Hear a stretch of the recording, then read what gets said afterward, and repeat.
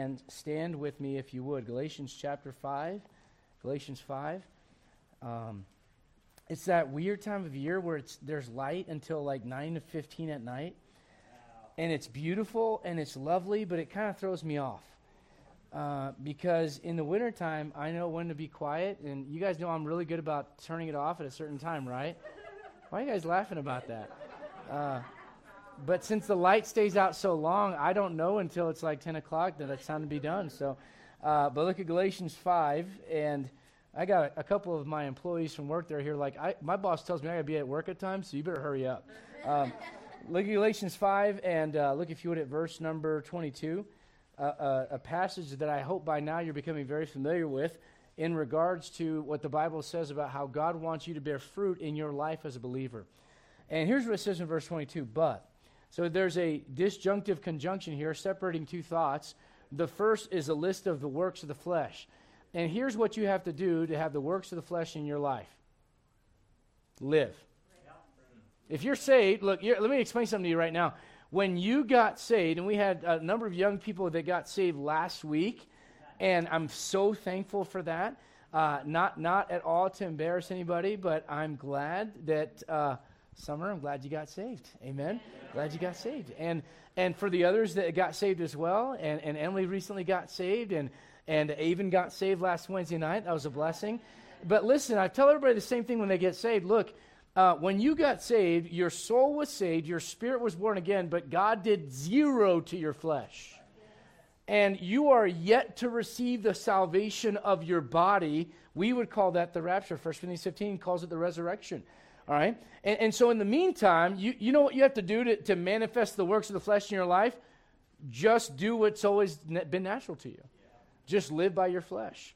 But if you want to do something different and supernatural and let God work in your life, then we get to verse 22. But the fruit of the Spirit is love, joy, peace. Talked about that last week.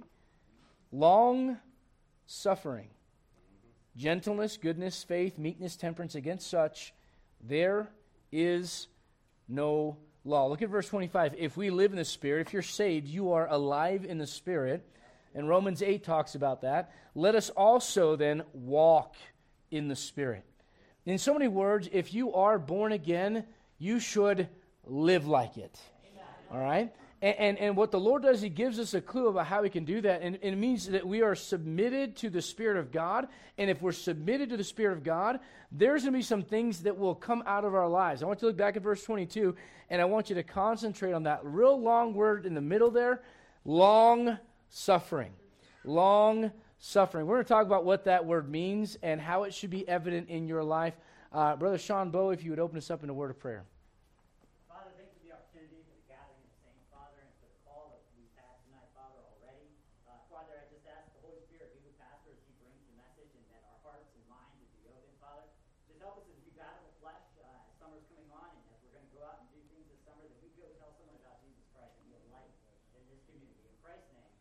Amen. Amen. Be seated. Be seated if you would. The word long-suffering means bearing injuries or provocation for a long time. Patient, not easily provoked. All right? Who here struggles with patience? All right? Raise both hands if you really struggle, right? This is me right here. I want it, and I want it done yesterday. All right? And so the Lord, what He does, He goes, look, I want you not just to understand that this is something that should be in your life, but why it should be evident in your life. And the reason it should be evident in your life, if you're a born-again child of God, is because this represents the nature of God Himself. The moment you got saved, listen, He which hath begun a good work in you will perform it until the day of Jesus Christ, Philippians chapter 1. Faithful is He who hath called you, who also will do it, 1 Thessalonians chapter 5. The moment you got saved, the Lord started a work in your life. The fulfillment of that in its entirety, you're not going to experience it. You're not going to see all of that until the day that we experience what the Bible calls the resurrection of the saints. When we experience, or some people call it the rapture, when we go through that, you are going to get a new body. And when you get, thank God for that. Anybody here want a new body? Some of you ladies are like, yeah, just in time for summer. That's not the kind of body I'm talking about. I'm talking about a body that never sins, never thinks the wrong thing. You don't have to guard what you're going to say. Can you imagine being in heaven and someone asks you, how did this happen? And everything you say is true. It's honest. You don't embellish anything. You don't lie. If someone says, how do I look in my white robes? You say you look good, and you won't be lying to them. Guys, anybody understand what I'm talking about? Does this dress make me look fat? Honey, you've never looked more beautiful. That's the right answer, all right? Don't just say no. You're young men, some of you young guys right over here, you guys aren't married yet, are you? Do you want to live after you get married? Okay. All right, so here's what you do. Whenever she says, does this dress make me look fat? You don't say no. You have left the door open for a lot of different things to be thought of in her mind. You have to say, you've never looked more beautiful. There you go. All right? So listen, what I'm saying is this, though. What you're going to experience when you die, after you die, and the Lord, we hear that final trumpet, and we are called out of here. And listen, I'd like for that to happen in my lifetime. I'd like to not experience death. That would be a blessing. Paul talks about it as if it would happen in his day. Regardless of when it happens, you're going to go up and you're going to get a new body. Here's the deal. At that moment, God's work in all of what salvation means for the believer will be done. Amen. All of it. All right, now listen, he bought it. It was already paid for at Calvary. All right, it wasn't like God had to do something more after you got saved. What I'm getting at is this: he paid for it at Calvary. You get saved, and he says, you know what? I'm going to do a work in your life if you will let me. Right. Now look, there's part of this that's going to be done whether you go kicking and screaming. You're going to go up when he calls you up. All right, you're going to get a new body, and you're going to be put in the image of Jesus Christ. But in between now and that moment, it is you who decides how much of the Holy Spirit of God leading your life actually happens. That's not on the Lord. The Lord will pour out more of his presence and his blessing in your life. I want you to understand this much. When you got saved, you got all the Holy Spirit that you were going to get. All right? The Bible says in Ephesians chapter 5, you are to be filled with the Spirit. And what that means is this: you got to empty yourself of you. If you're saved, now listen, if you're lost tonight, you've never been born again, now, a lot of stuff I'm going to say is going to maybe go over a little bit over your head, and that's all right. The main thing you need to know is this. What the brother was talking about earlier is this. In Ephesians 2, if you're not saved, you are, as the Bible says, I didn't say it. I didn't write this book. I would never have written that book. There's too much in there that I don't like. I wouldn't have written it. I wouldn't have written it like that. Husbands, love your wives. I could put a period right there. But God does. And he says, husbands, love your wives as Christ loved the church. Come on, Lord. You want me to love her enough to do exactly what Jesus... I don't know that I can live up to that, but that's what he says to do. All right? So according to this book, what you have to understand is this. It is the Holy Spirit of God that comes inside of you, that seals you, and then you, as a born-again child of God, have to say, I want to be filled with myself or filled with the Spirit of God. If you're lost, the Bible says you are dead in your trespasses and sins. Clearly not talking about your body, because you're here and you're breathing, you're alive. Clearly not talking about your soul, because the death of the soul is in a place called the lake of fire that God does not want you to go, and he never designed it for you to begin with. All right, but it's the death of the spirit when sin enters. All right, Romans 7 talks about that, and you die spiritually, and the Holy Spirit of God comes inside, and when you get saved, and gives you new life. We call that, the Bible word for that is regeneration. It is new life that's given. The moment you get saved, listen, you become a new creature in Christ. All right? This is about the extent of my art. 6 figures, that's about as good as it's going to get. All right? Before you were saved, you know what you were? You were a creature. And you know what happens after you got saved? You're still a creature. But you're a new one. You know why you're a new one? Because of what's inside of you. And so it is up to you, though, to say, I'm going to submit to that, or I'm going to follow my flesh. I'm going to submit to what God wants in my life. And if I don't, let me just say this. One of the ways that it's manifested in my life that I'm not submitted to the Spirit of God is that I cannot put up with anything. I don't suffer long. I don't deal with provocation well. I am easily agitated. I'm bothered very quickly. Whenever there's trouble and I'm in church and there's trouble, then I quit church. As a believer, if I'm reading my Bible and then there's trouble in my life, I stop reading my Bible. Are you with me right now? You understand what I'm saying? Whenever I'm walking in the flesh versus walking in the Spirit, it's very easy for me to go, I'm done, I quit. You say, why? It's not because you're not saved.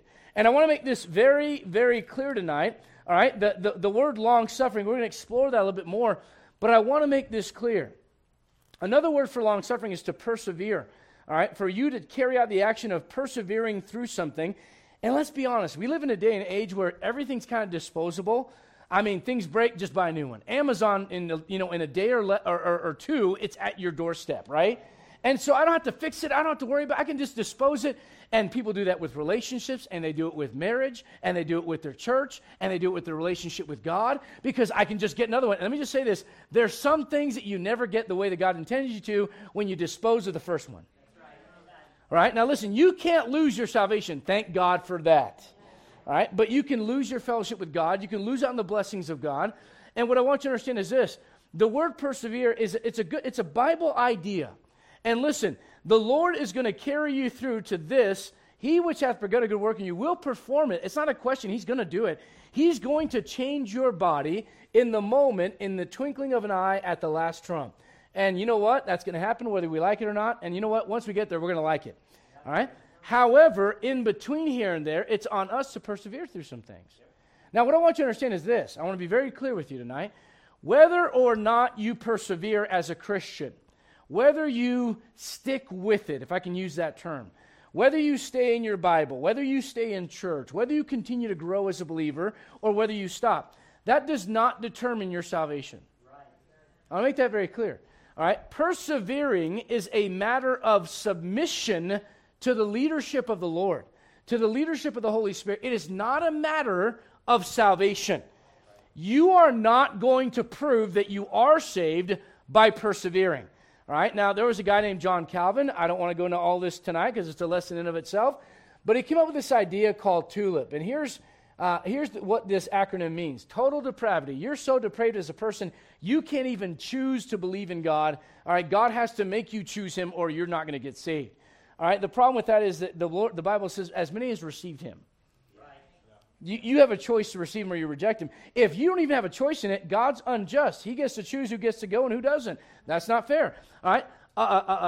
What is it? Unlimited? No, excuse me. No, limited atonement is L. Unconditional grace. Thank you very much. What that means is this. All right? It sounded a little bit like we were speaking in tongues for a moment. Like, wait a minute. What's going on? Unconditional grace. All right? And what that means is this, is that essentially, all right, when God is ready for you to get saved, whether you chose him or not, all right, he is unconditionally going to make you get saved because his grace is just, it's going to come on you. And you have no choice in the matter. Unconditionally. All right, limited atonement. You know what that means? Only a select group of people are qualified to be saved. I kind of like the verse that says, whosoever will, let him come. I like the verse that says, whosoever shall call upon the name of the Lord shall be saved. I like to stick my name in there and go, if Adrian calls upon the name of the Lord, he shall be saved. I like that. All right? And then here's irresistible grace. Unconditional election, that's what it was, unconditional election. Irresistible grace. Irresistible grace means you can't resist the grace of God. The moment that the Holy Spirit's moving on you, you can't say no. Look at Acts chapter 7 real quick. This is Bible study, by the way. This is Bible study night. All right, so look at Acts chapter 7. If that was true, then the Bible is saying something that contradicts this, and either John Calvin is right or the Bible is right.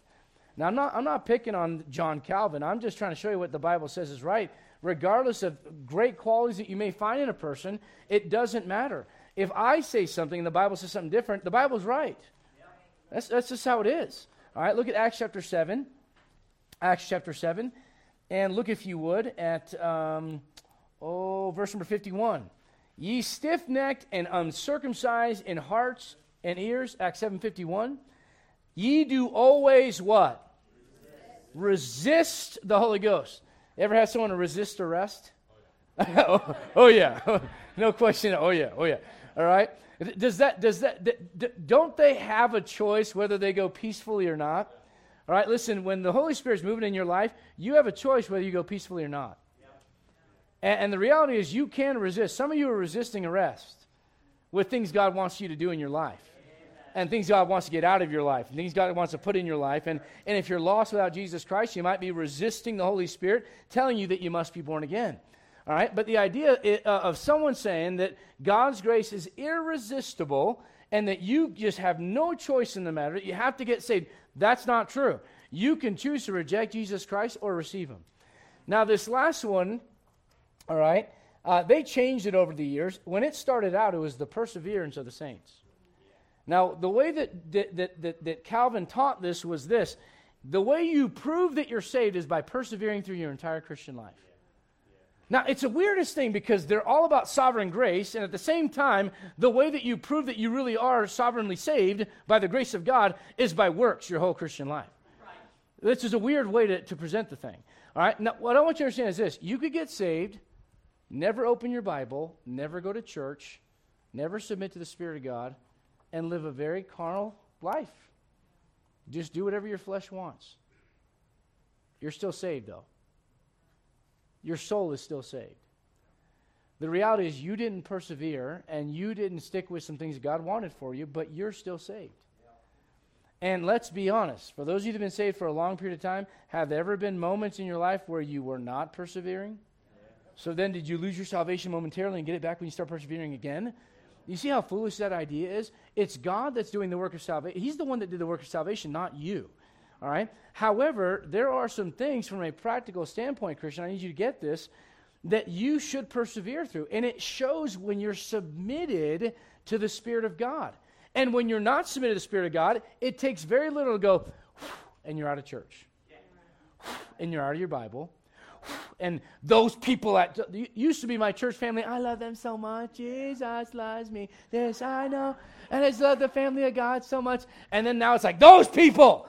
All right, what happened? I'll tell you what happened. You got in the flesh. And you quit being submitted to the Spirit of God, and you quit persevering through some things. Listen, the word long-suffering means to suffer long. All right? Now, remember when those kids are coming to Jesus, and the disciples are like, scram, get out of here, kids. Remember that? And Jesus is like, whoa, whoa, whoa. Suffer the little children to come unto me. You know what he's saying? Allow them to come. So when you suffer long, you are allowing things for a long time. You're allowing the work of God to go on in your life, even when you don't like it, even when someone rejects you, even when someone says, I don't want to be around you because you're a Christian, even when a Christian hurts your feelings. Anybody ever been hurt by another Christian? Raise your hand if you've ever been hurt by another Christian. All right, you know what's coming. Here comes the double punch. Raise your hand if you've ever hurt one. Yeah. It's always easier to raise it on the first one, isn't it? Raise your hand if you ever hurt someone else. Right? But the truth is this. The reality is at some point something's going to happen in your life that's going to want to make you quit. And when you are in the flesh and you are living according to your flesh, it's very easy to say, you know what, I'm just done. Let me ask you this. How short is your fuse with people? I'm talking about being led by the Spirit of God. How short is your fuse with God? I've been praying about this for a whole week, God. His name is the Ancient of Days for a reason. I am Alpha and Omega, the beginning and the end. With him there is no time. He's the high and lofty one that inhabits eternity. God's not in a hurry. You are. That's the problem tonight. All right? But you want to get on God's timetable. You have to learn to say, God, it's not about what I want and when I want it, but God, the work that you're doing in my life. The Bible says, consider him that endured such contradiction of sinners against himself. Listen, lest ye be wearied and faint in your minds. You know William Carey, some of you may not know the name William Carey. Some of you know the name Dak Prescott. You know the name Ezekiel Elliott. Sorry, these are the Cowboys. Forgive me.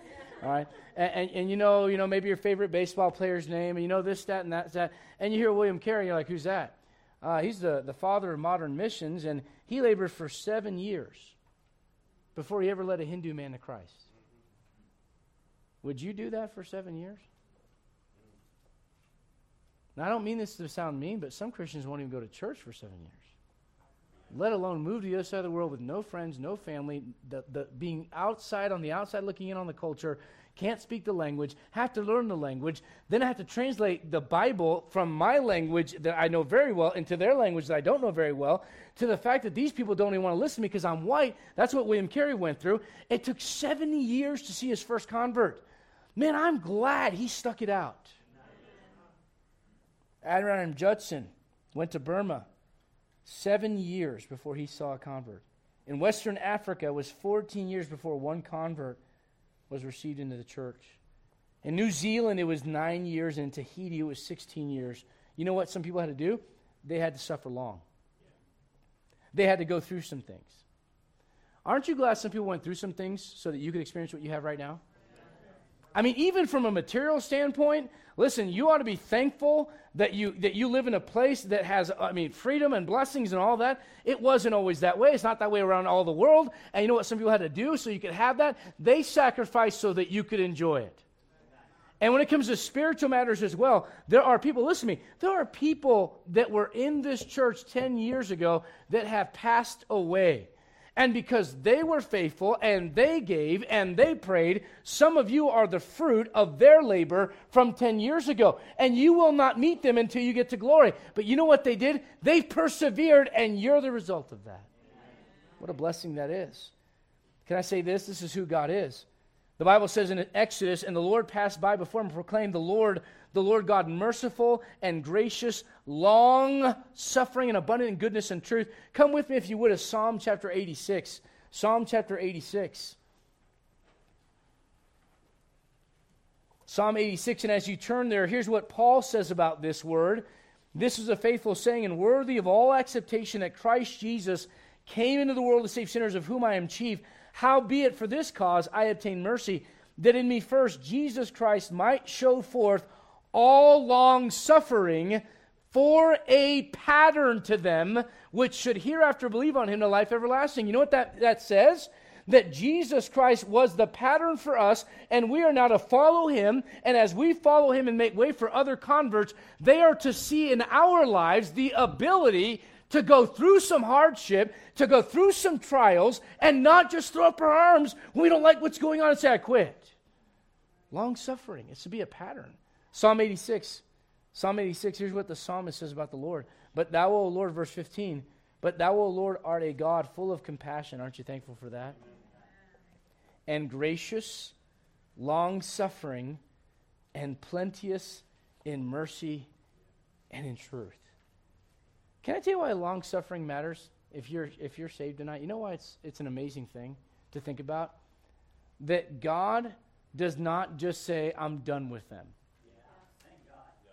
It is his patience and long-suffering nature to go, don't cross this line.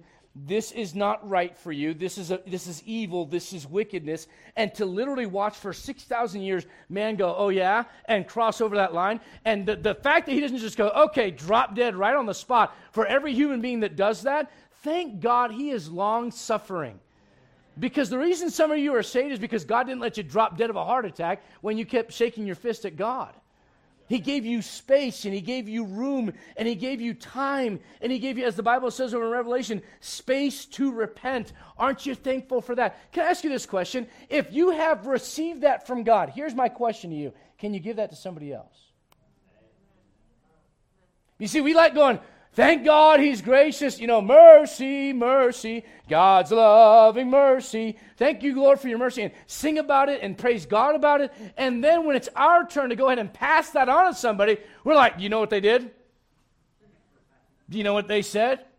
See, you don't know what I know about them, preacher. Well, I know this much. I don't know what God knows about you, and you ain't in hell. Now, I know ain't isn't proper English, but it is good preaching. You're not there, and you know why you're not there? You're not there because God had mercy. He was long-suffering to you. I want you to understand something. Over there in, you don't have to turn there, but you remember in Genesis where the Bible says that the Lord repented that he made man on the earth? He saw the wickedness of man, how it was great in the earth, and every imagination and the thought of his heart was only evil continually. Look at 1 Peter chapter 3. This is just, here's what's going to happen, all right? Long introduction, very quick points. We pray, you go home, all right? Look at 1 Peter chapter 3. 1 Peter chapter 3. Some of you don't believe me. We'll see. 1 Peter chapter 3. You're like, well, I believe you about the long introduction part. I have no problem with that. 1 Peter chapter 3, look if you would at verse number 20. Which sometime were disobedient when once the what?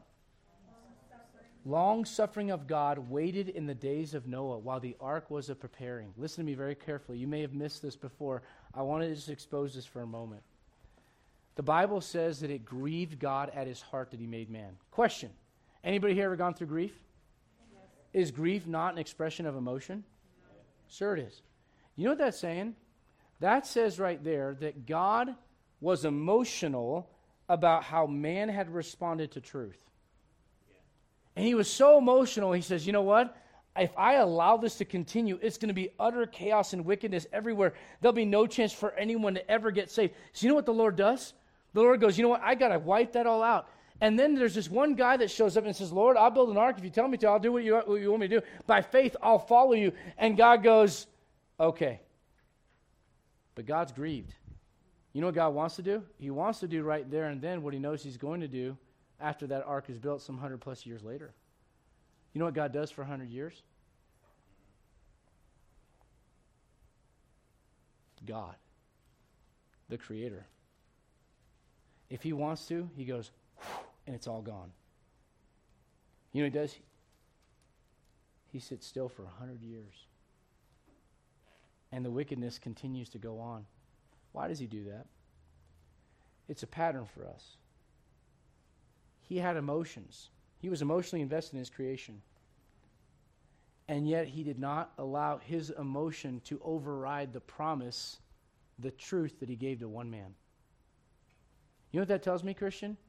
God suffered long because he was going to stick to truth over his own feelings. If God can do that, I think we need to learn a lesson there. You know why you get in a lot of trouble sometimes? Because your emotions get involved. Right? And listen, don't ever come to me and go, Pastor, you don't know, I'm just an emotional person. I'm Latino. We're emotional about everything, man. That's why when we say we love you, like in Afrikaans, brother, how is it? I love you. Yeah. Ek is lief vir jou. Yes. Let's be honest. I love you, but that is not the most romantic sounding thing I've ever heard in my life. But I mean, te amo con todo mi corazón, con todo mi alma. Te quiero tanto. I mean, that's passion right there. You're not going to get more emotional than my people. I'm going to tell you that right now. So don't come up to me and go, Pastor, I'm just emotional. I get emotion, but I'm going to tell you right now, emotion should not override what God said. Emotion should not override truth. When you get into trouble, it's because you get ahead of God because you're emotional about something instead of submitting to what God said. What he says is right that you just don't want to do. In your mind, you're like, God, that means I have to wait. God, that means I have to deal with that longer. And the Lord's like, yep. Aren't you glad I dealt with you for a long time? You see where we're going tonight? Paul says his ministry was approved by long suffering. And Jesus says, if you continue in my word, then you're my disciples indeed. Not you're saved indeed, but you're my disciples. If you what? Continue. We live in a society, honestly guys, with TikTok and Snapchat and blah, blah, blah, blah, blah, blah. And you know what? In 5 years, there'll be something else. And then we're going to call these other things outdated and there'll be some new thing. And we have all these things now where it's like, what's the next thing? What's the next fad? What's the next trend? What's the next TikTok? Here's the new thing that everyone's doing. Here's the reels that everyone's doing. And you watch and go, the next thing, then there's the next thing. And so that it's very hard for your mind in this society to go, I just need to do some things that are right. They're not always fun and sexy and explosive and the most interesting thing, but they're right to do, and I'm going to do them every single day. When I don't want to, when I feel like it, when I don't feel like it, I don't always feel like reading my Bible. But I'll tell you what, it has changed my life. Newsflash, I don't always feel like going to church. Some of you are like, whoa. Him too? Yes, me too. But you know what you do? You persevere. You say, why? Because whenever I go, I don't want to. Whenever I go like a child throwing a fit, what it is I'm living in my flesh. I'm walking in the flesh. Listen, there are some things you need to learn to do just because they're right to do. When someone gets saved, they go, what should I do next, Pastor? Here's the Bible. Start reading the Gospel of John. And then what do I do after that? Here's the book of Romans. Read the book of Romans. And then what do I do after that? Go to Genesis and then keep going like, wait, that's a lot of books. Yes. Yes. And what's the next special event at church? We have Bible study. Is there anything else? We have Bible study, then we have Bible preaching, then we have Bible study again. You need to learn to just do some things because they're good for you. George Mueller, great man of faith, prayed for 5 of his friends. He said, Lord, I don't want them to go to hell without Jesus Christ. After several months, one of them got saved. That's 20%. 10 years later, 2 others got saved. 25 years after all of that, the 4th friend of his got saved. Do you realize that 5th friend didn't get saved until after George Mueller died? But you know what he did? He never quit praying. He kept praying, and he kept praying, and he kept praying. And he didn't, listen to me, listen very carefully, he didn't quit. Can I ask you a question? What is the thing that gets you to want to just say, I'm done? Look at Galatians chapter 5.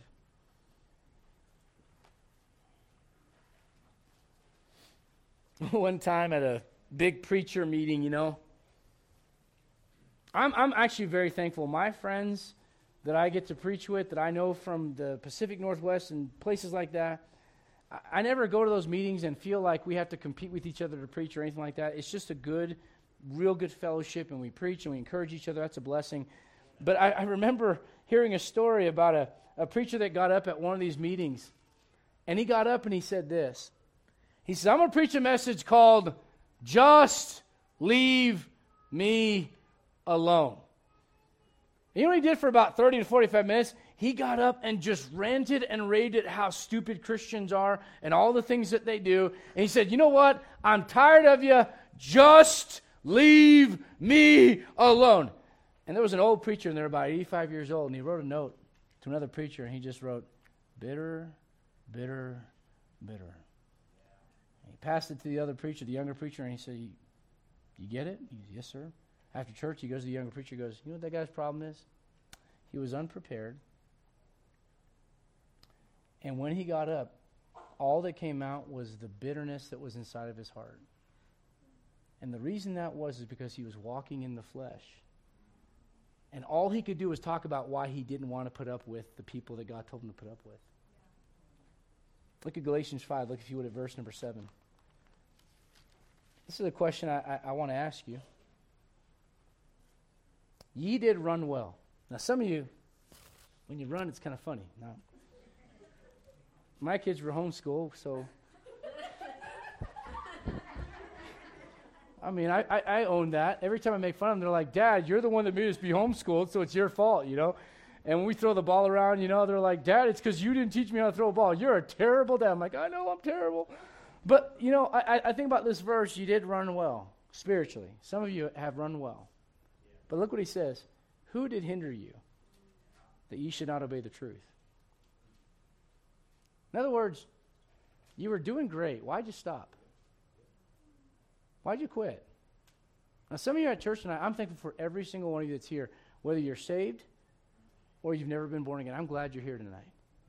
But I want you to understand, some of you have been saved, some of you have been saved longer than others, and you ran well. You started out like this. You're just smiling at everybody, you know. People have been saved longer than you're like, yeah, that smile will go away eventually. Right? There's a cynic in us. There just is, right? And it's the old person, the old man, it's the flesh. And you ran and you were happy, and then something happened. I watched this video where the people that set up the hurdles at a race didn't set them up right. And so these people are running and they're just flipping over everything. And they get up and they're just like, what in the world? Let me just say this much, guys. The hurdles that are in your life, God put them in the right spot. They're placed right for you. The question is, how are you going to respond to them? And you need to understand this much. In your Christian life, you're running a race. That's what God says to you. You are running a race, and you are going to a destination, and that destination is toward Jesus Christ himself. So let me ask you a question. If you're saved, what is it that gets you to stop running? I've been around some Christians that say, well, someone offended me at church. Man, if that's what it takes to get you to quit, Can I ask you something? Do you think you're without blame? You've never offended anybody? If we all quit because we were all offended by each other, there'd be no one at church tonight. You understand? You can't live that way. And people do this in relationships. And they do it in marriage. And they do it with their children. And they do it with God. And they go, man, I don't know why I'm not getting further in my life. And, even sometimes as it relates to business and secular careers, but especially in the Christian life, I just feel like, Lord, I've been saved for 20 years. And I don't know why I'm not further along. Because every time something hard comes along your way, you decide you're going to quit doing what you were doing before. And there's no consistency. And there's no stability. And the Spirit of God is going, I want to take you further, but you keep stopping. Listen, I got a basset hound, and she's really cute, and her ears are longer than her entire body, and they drag on the ground, and I tell you what, whenever I bring her in, and I want her to go in the crate, you know what she'll do sometimes? She will run around the crate. She doesn't want to go inside. And she knows what I'm asking her to do, because she looks at me, she looks at the crate, and she goes, and runs the other way, and runs in circles around, and I literally have to grab her by her neck, because I don't even know where the collar's at, and grab her, and drag her, and throw her in the crate. You know what, if the Lord wanted to, he could do that with us, but he doesn't, because he wants you to respond out of your own free will. So let me ask you this. What are the things that you go, I just can't deal with that person anymore? I can't deal with that Christian anymore. I'm not going to pray about that anymore, God, because you haven't answered it the way I wanted. You see, you quit before oftentimes you even get started. For Judas, it was money. For Peter, it was he didn't like God's plan. For John Mark, he didn't like the inconvenience of the opposition that came his way. And in light of that, I go to Acts chapter 13, and we're going to park here for about 10 minutes and call it a night. Let the cows go home. Send the horses up to pasture, whatever you call it. Acts chapter 13. Let me just say this. The moment you got saved, you gained God as your Father. Okay? Before you were saved, the devil was your enemy and God was your enemy. Now that you're saved, the devil's still your enemy, but God's your Father. You got the best end of the deal. Okay? Don't look at it like, oh, life is so hard. There's always... If you were lost, life would still be hard. It would be harder because you don't have direction from the Spirit of God or the Scriptures, the Word of God. So now that you're saved, yes, there's going to be things that come your way. How do you respond to those things? Do you throw in the towel and say, I'm done? Because when you do, I'm going to tell you this right now. You can cover it with all the spiritual gloss that you want to. At the end of the day, when you quit on something that God says you should persevere through, that you should endure in, that you should suffer long in, what you're doing is you're operating by your own flesh. Look at Acts 13. Acts 13. I want you to look at a really interesting verse right toward the end of the chapter. Verse 51. You know what it says here? But they shook off the dust of their feet against them. You know what they did? They took their shoes off, put them back on, and they moved off from that city. Now, that's interesting, but you know what's more interesting? Look back at the beginning of the chapter. Look at Acts 13. This is midweek Bible study, right? So here's a little bit of church history for you. The first missionaries that are sent out, we're talking about missions tonight, first missionaries that go out are Paul and Barnabas. And you read from verses 1 through 4 how the Holy Ghost was the one that said to the elders in verse 2, separate me, Barnabas and Saul, for the work whereunto I've called them. And when they had fasted, and that's how you know they weren't Baptists, they fasted, they didn't eat for a while. When they fasted and prayed, they laid their hands on them and sent them away. How exciting would it be to be the first missionaries to get sent out of this church in Antioch? Go, we're the first ones. Man, can you believe it? High five, slow motion high five. And just, we're it, man. We get to go out and do something fun. But can I say this right now, guys? Excitement by itself, it's a good thing. There's nothing wrong with that. But excitement does not carry you through hard times. There's some people I call diesel sniffers. You know what that means? They just follow certain things around, and they follow this preacher around. They follow this revival meeting around. They follow some new thing around because they're chasing excitement instead of following God. Listen, there's some things in the Christian life that are very exciting, and I got to be honest with you, some things aren't. They're just part of the Christian life. And you have to understand that not everything is going to be exciting. And in moments where excitement does not carry you through, what is going to get you through? And I'll tell you what it is. It's suffering long.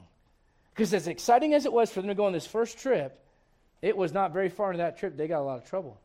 Look, if you would, at verse number 8. But Elymas the sorcerer, for so is his name by interpretation, withstood them, seeking to turn away the deputy from the faith. You know what's going on in verse number 7? They're talking to a man about his soul and about how Jesus Christ can save him. And then all of a sudden, this guy comes from out of nowhere and goes, you know what? I'm going to stop this. I want you to notice verse 8. What's the first word in verse 8? You know why? Because it's like, here's everything's great. We're excited. We're going to go out. We're going to do missions. But can I say this? You need to learn to shake the dust off your feet, because some people are going to oppose what you're doing in your life for God.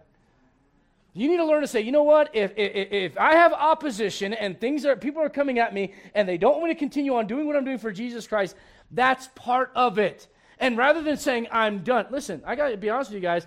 If Paul quits right here, maybe we are not here right now either. You know who Paul is? He's the missionary. He's the apostle to the Gentiles. You know what most of you in this room are? You're Gentiles. You know what the Old Testament word for Gentiles is? Heathen. I love it when someone goes, you start talking about the gospel, you must be born again. They go, I have a question though. I have a question. What about the heathen in Africa? And I'm like, time out. What about the heathen in Aurora? We're all heathen without Jesus Christ.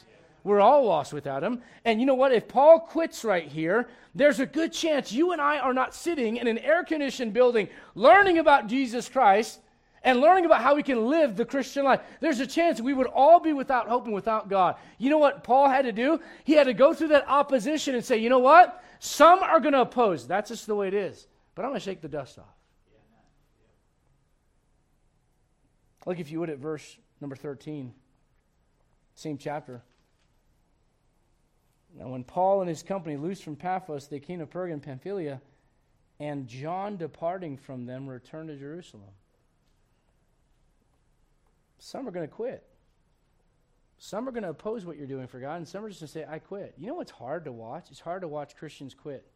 You know what it does to a preacher? You know, you pray for them, you love them, you see them get saved, you see their family get saved, watch them grow in the Lord, and then they quit. I'm not saying this is to manipulate your emotions. I'm just saying this is a reality. I'm human just like the rest of you are. And you know what? When I see someone, I see them grow, and I see them doing right, and I see them going in the right direction, I'm excited for them, and I'm praying for them. I'm just like a cheerleader. Let's keep going. Let's keep going. And then they quit, and it's just like, oh, it breaks your heart. And you know what you have to do? You have to say, you do what you can to encourage them, but once they've made up their mind, you got to go, you know what? Someone else out there needs the truth. I can't quit because somebody else did. You know how many people quit? You know how many people say, they come this far in the Christian life, they go, you know what? I mean, it blows my mind. I've always thought it was kind of a crazy thing. And I don't know where everyone's at here in regards to this, but I've seen people get married and be married for 40 years, and they go, we're done. Like, really? You want to start that whole thing over again? It's going to take me 40 years to figure her out, man. I wouldn't want to start all over with someone else. Are you out of your mind? And you go that far in the Christian life, you go, I'm done. Man, you got that far. You're almost at the end. Keep going. Don't quit. The Bible says of David himself, he had to encourage himself in the Lord. You know what that means? Not everyone's going to be around there to encourage you at times. And you're going to have to go, you know what? I can go through this knowing that God is with me. And I can go through this because in spite of someone opposing me, in spite of someone quitting, I can say, you know what, at the end of the day, Lord, I did the best that I could for you, and I'm going to continue going on. I'm going to suffer through some things because let's be honest, guys, as American Christians especially, you don't have someone knocking on the door saying, hey, where are the Bibles? Round everybody up. You don't have somebody saying, hey, where are the Christians? Get them against the wall. Let's shoot them in the head. There are other parts of the world where that does happen. Right now in 2022. So if you've got to go through something as an American Christian, can I say, maybe it's worth it so you have something to show for your life as a Christian. Look, if you would at Acts 13, verse 45, I told you we'd move quickly. You need to learn to shake the dust off and persevere and just suffer through some things because some are going to oppose you, some are going to quit on you. But also, some are just not going to like you. Do you know it's okay for people not to like you? Because of social media, we come to a place where it's like, if you don't accept me and love me, I don't know what I'm going to do with myself. Here's what you can do. You can rest knowing that you are accepted in Jesus Christ. It's all the acceptance that you need. Look at verse 45. But when the Jews saw the multitudes, they were filled with envy and spake against those things which were spoken by Paul, contradicting and blaspheming. They didn't like him. Look, if you would, at verse 50. But the Jews stirred up the devout and honorable women and the chief men of the city and raised persecution against Paul and Barnabas and expelled them out of their coast. And that's when Paul and Barnabas cried and they sat down. They said, if they don't like us, we quit. It's not what they did. You know what they did? They shook the dust off of their feet. But I want you to see something else. Look at verse 52. Let me say it like this. Some people, we had 5 people get saved last Wednesday night. That's a blessing. That's a miracle in church today. It is. And you know, to me, a miracle is someone getting saved more than it is, you know, I got a receding hairline. I want the faith healer to put his hand on my head and get me more hair like I was back in the 90s. You know, that's not the miracle I want. I want to see people get saved. Some people are going to get in to Jesus Christ because some of you are willing not to get out. But you know what that means? You're going to suffer through some things. Look at 2 Timothy chapter 2. We're almost done. 2 Timothy chapter 2. Can you put up, I don't mean this to sound funny, can you love and be patient with your spouse when they're not lovable? I can tell you, I've had to do that for a really long time. It's been really hard. Other way around, honestly. Thank you, brother. Appreciate that. Can I ask you, can you put up with some things from your brothers and sisters in Christ? I mean, guys, you know what brings us together? Look around the room. We are not cookie cutters. Red and yellow, black and white. There. I mean, this is a multi-ethnic. And you know what? We never put like a rainbow outside and said, we want multi-ethnic. We didn't have to do that. You just preach the gospel. People get saved from all backgrounds. And then God brings them in and they start growing together. But let's just be honest about it. We're all different. Right? And our I've seen Christians that go, you know what? I don't like your eating habits. I mean, 47 packets of ketchup is a little much, brother. You have a lack of temperance, we're not going to hang out anymore. I mean, can you put up with some things from the brethren? Honestly. I'm not making this up. One time we were at a church fellowship, and there was something there. I think I mentioned this recently, and there was something there, and it wasn't labeled like specifically no one touched this thing. If it had said that, I wouldn't have touched it. We wouldn't have touched it. And we go to eat some of the food, and it was like, you touched our food. It's like, man, I am so sorry. I thought it was a church fellowship. Like, we all get to eat the food, you know what I mean? You know what the problem is, though? The problem is when you can't put up with each other, the problem is not the other person, the problem is you. And you know, you could come to me and tell me everything's wrong with your kid, and everything's wrong with your spouse, and everything's wrong with your parent, and I could still say, okay, but how are you dealing with that? Well, you don't know what that brother and sister in Christ did to me. I don't. But I can tell you this, your response isn't right. Because you're in the flesh. 2 Timothy chapter 2. I want you to see here what Paul says in verse number 10. Therefore I endure. What are you willing to endure? You know, there are some things you enjoy in life, and there's some things you endure. Right? Listen, you can enjoy a donut and you endure through a vegetable diet. Okay. For most of you, that's how it is, all right? Therefore, I endure all things for the elect's sakes, that they may also obtain the salvation which is in Christ Jesus with eternal glory. You know what he's saying? I endure things for the people of Israel because I want them to get saved. You endure a stripe on your back and them beating you? Yeah. You endure them throwing stones at you? Yeah. You endure them putting a bounty on your head? Yeah. Because I want them to get saved. You see, there's a spiritual prize on the other side that's more important than my feelings right now. Amen. Look what he says in verse number 11. It is faithful saying, for if we be dead with him, we also shall live with him if we what? Suffer. Go through some things. We shall also what? 1 Corinthians chapter 15, and we'll be done. 1 Corinthians chapter 15. You know what happens in Acts 13? that sorcerer withstood Paul, but Sergius, the deputy, gets saved. John Mark leaves, but then the Jews get a chance to hear the gospel. The Jews that were there, the leaders, the Jewish leadership there, didn't want to hear it. So guess what? The Gentiles believed in it. And what I'm trying to get at is this. Through every moment of you enduring something and you going, man, this is hard, there's an opportunity that you can't see. You just don't see the other side of it. But God does. 1 Corinthians chapter 15, look if you would at verse 58. After the end of an entire chapter talking about the resurrection, talking about the hope of heaven, talking about a new body and a new life in heaven forevermore. Paul says this in verse 58, last verse of the chapter, and here's where I'd like to call your attention as we leave tonight. Therefore, my beloved brethren, be ye steadfast, unmovable, always abounding. Look at those words, steadfast, unmovable. I'm not moving. You know why? Because God told me this is my ground. Amen. I like that story about that one of David's mighty men. And he's basically got a hill of beans. It's a parcel of ground filled with lentils. And that guy fights over it. You say, why? Because that's the piece of ground God gave him. And you know what? I don't know what God's given you, but whatever it is, if it's your family, God's given you your family, you stand there. God's put you in this church, you stand there. God's given you your Bible, you stand there. God, instead of just saying with every wind that blows, I'm going to move this way, I'm going to move this way, I'm going to move this way. Look, you need to understand this. You know what Paul says? Could you not bear with me a little bit in my folly? In other words, I'm human. I'm not perfect. Could you bear with that a little bit? Could you suffer through me and my own character and look at the truth that I'm bringing and go, look, that's more important than the person that's bringing it? He was trying to get them to understand you've got to go through some things, even through some people, in order to get where God wants you to go. We got a lot of young people that spiritually speaking, you're young in Christ. Many of you just got saved in the last few years. And you know what you're going to experience right now? A lot of it's very exciting, and I'm thankful for that.